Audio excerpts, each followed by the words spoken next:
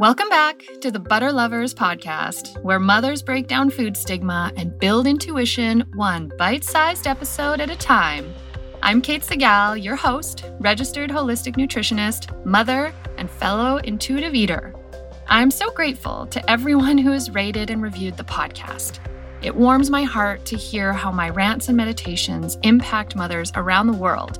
If this podcast has helped you find peace in your food choices, please take a quick moment to share with just one other mother who could use a little more food love in her life. Now get comfortable and let's break a few more so-called nutrition rules by finding intuition. Intuitive Cooking Ramen Edition. This episode was inspired by a post that I saw on Facebook that focused on tips for helping manage depression. And it mentioned making yourself something to eat, even if it is ramen. This really speaks to me because ramen is one of my soul foods. And it's also a food for me that carried a lot of stigma and I avoided for years because I thought it was bad for me. It took a lot to rediscover my love of store-bought ramen. And I'm going to share that story with you today. Growing up, I didn't call this soup ramen. I called it Ichiban because that's the brand my mom always bought. There are so many different brands of ramen. I love going to the local T&T Market or Fairways. These are grocery stores here focused on Asian cuisine. They have whole aisles dedicated to ramen, but I usually have no idea which other one to choose, so I go with my usual Sapporo Ichiban. I would really love to hear from you what your favorite ramen brand is. I ate a lot of this soup throughout my childhood and adolescence. Especially in university, it could be breakfast, lunch, and or dinner. Leftover cold Ichiban even made a great snack for me. I prefer the original flavor, but sometimes I've been known to enjoy the shrimp or miso flavors too. This food became stigmatized for me in early adulthood when I learned the noodles were deep fried. Ooh, and that was labeled bad for me. And it also has more than a day's sodium intake. Ooh, even worse. So I figured that this food must be killing me slowly and I shouldn't eat it. And I didn't eat it for years. My sad, ramen-free years. Unfortunately, once I became a nutritionist, I felt that I definitely could not eat a processed, salt-laden, preservative-encrusted, deep-fried food like that. But let me tell you, this is food stigma in action. This is food judgment. This kind of thinking disconnected me from my intuition. This was not healthy. There are vast amounts of people in the world that have consumed broth-based noodle soups for centuries. They have thrived and are healthy. I discovered how important ramen was to my personal diet through dark times in my life. Breakups that left me without an appetite, an obsession with yoga that left me drained and really hungry, and times that were supposed to be bright and happy, like early pregnancy, when actually my palate left me not really wanting to eat anything at all, but I was also hungry. It was so confusing. Also postpartum, after months of breastfeeding, without any energy, I really craved ramen.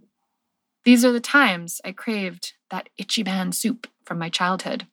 And when I gave in to that craving, it deeply nourished me. I've learned that my body needs salt. Nutritionists notoriously undersalt. Salt carries this weird stigma where too much is bad, but not enough is bad too. So I think for me, that fear of getting it wrong always led me to undersalt. But salt is so important in our diet. It helps us absorb water, helps us digest food.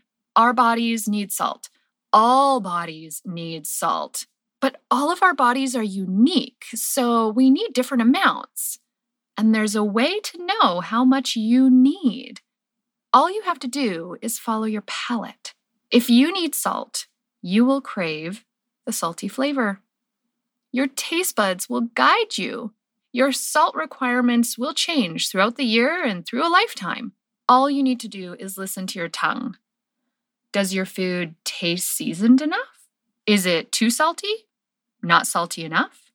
Now, I do want to give some credit to taking Ichiban out of my life. I'm not condoning food stigma or judgment here, but I did find some benefits during the time I took ramen out of my diet because I realized how much I loved the noodle soup. I missed eating it so much, and so I explored and discovered homemade bone broth and its tradition in so many cultures around the world. I discovered homemade miso soup. I found Japanese restaurants with hand-pulled noodles and those marinated eggs that I love so much. I realized that I like soup for breakfast. And I learned I really need salt in my diet.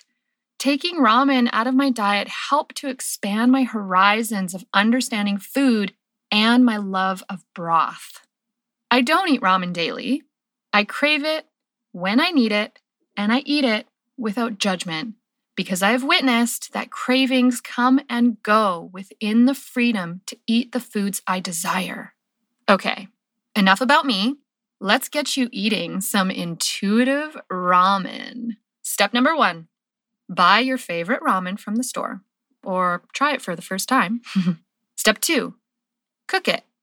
Step 3, add additions if you so desire. Follow your palate.